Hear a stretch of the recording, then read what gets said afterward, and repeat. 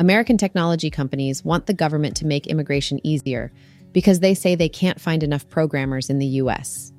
Anti-immigration people say that instead of letting foreigners take these jobs, we should train more Americans to be programmers. Who's right? The technology companies are right. What the anti-immigration people don't understand is that there is a huge variation in ability between competent programmers and exceptional ones. And while you can train people to be competent, you can't train them to be exceptional. Exceptional programmers have an aptitude for and interest in programming that is not merely the product of training.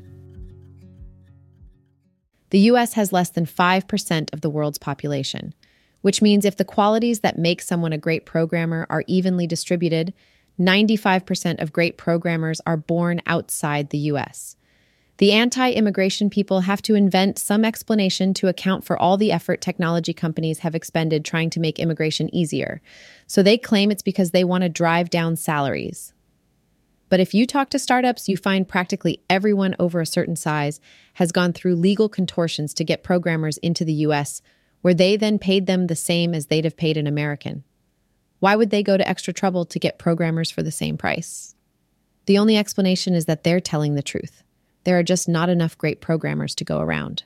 I asked the CEO of a startup with about 70 programmers how many more he'd hire if he could get all the great programmers he wanted.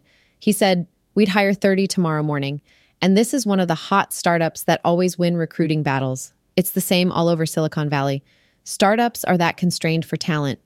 It would be great if more Americans were trained as programmers, but no amount of training can flip a ratio as overwhelming as 95-5. Especially since programmers are being trained in other countries too. Barring some cataclysm, it will always be true that most great programmers are born outside the US. It will always be true that most people who are great at anything are born outside the US. Exceptional performance implies immigration.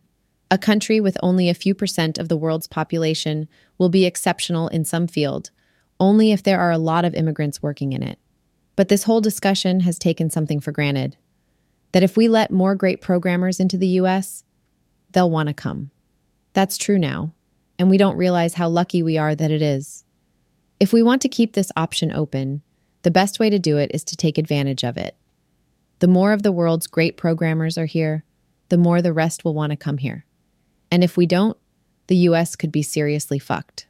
I realize that's strong language, but the people dithering about this don't seem to realize the power of the forces at work here. Technology gives the best programmers huge leverage.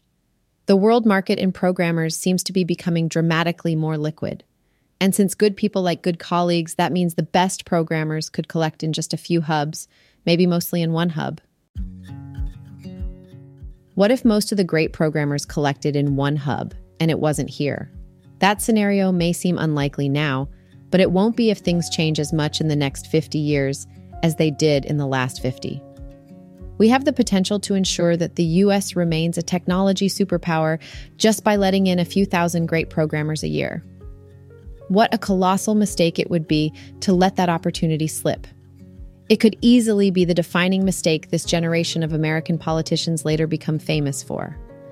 And unlike other potential mistakes on that scale, it costs nothing to fix. So please, get on with it.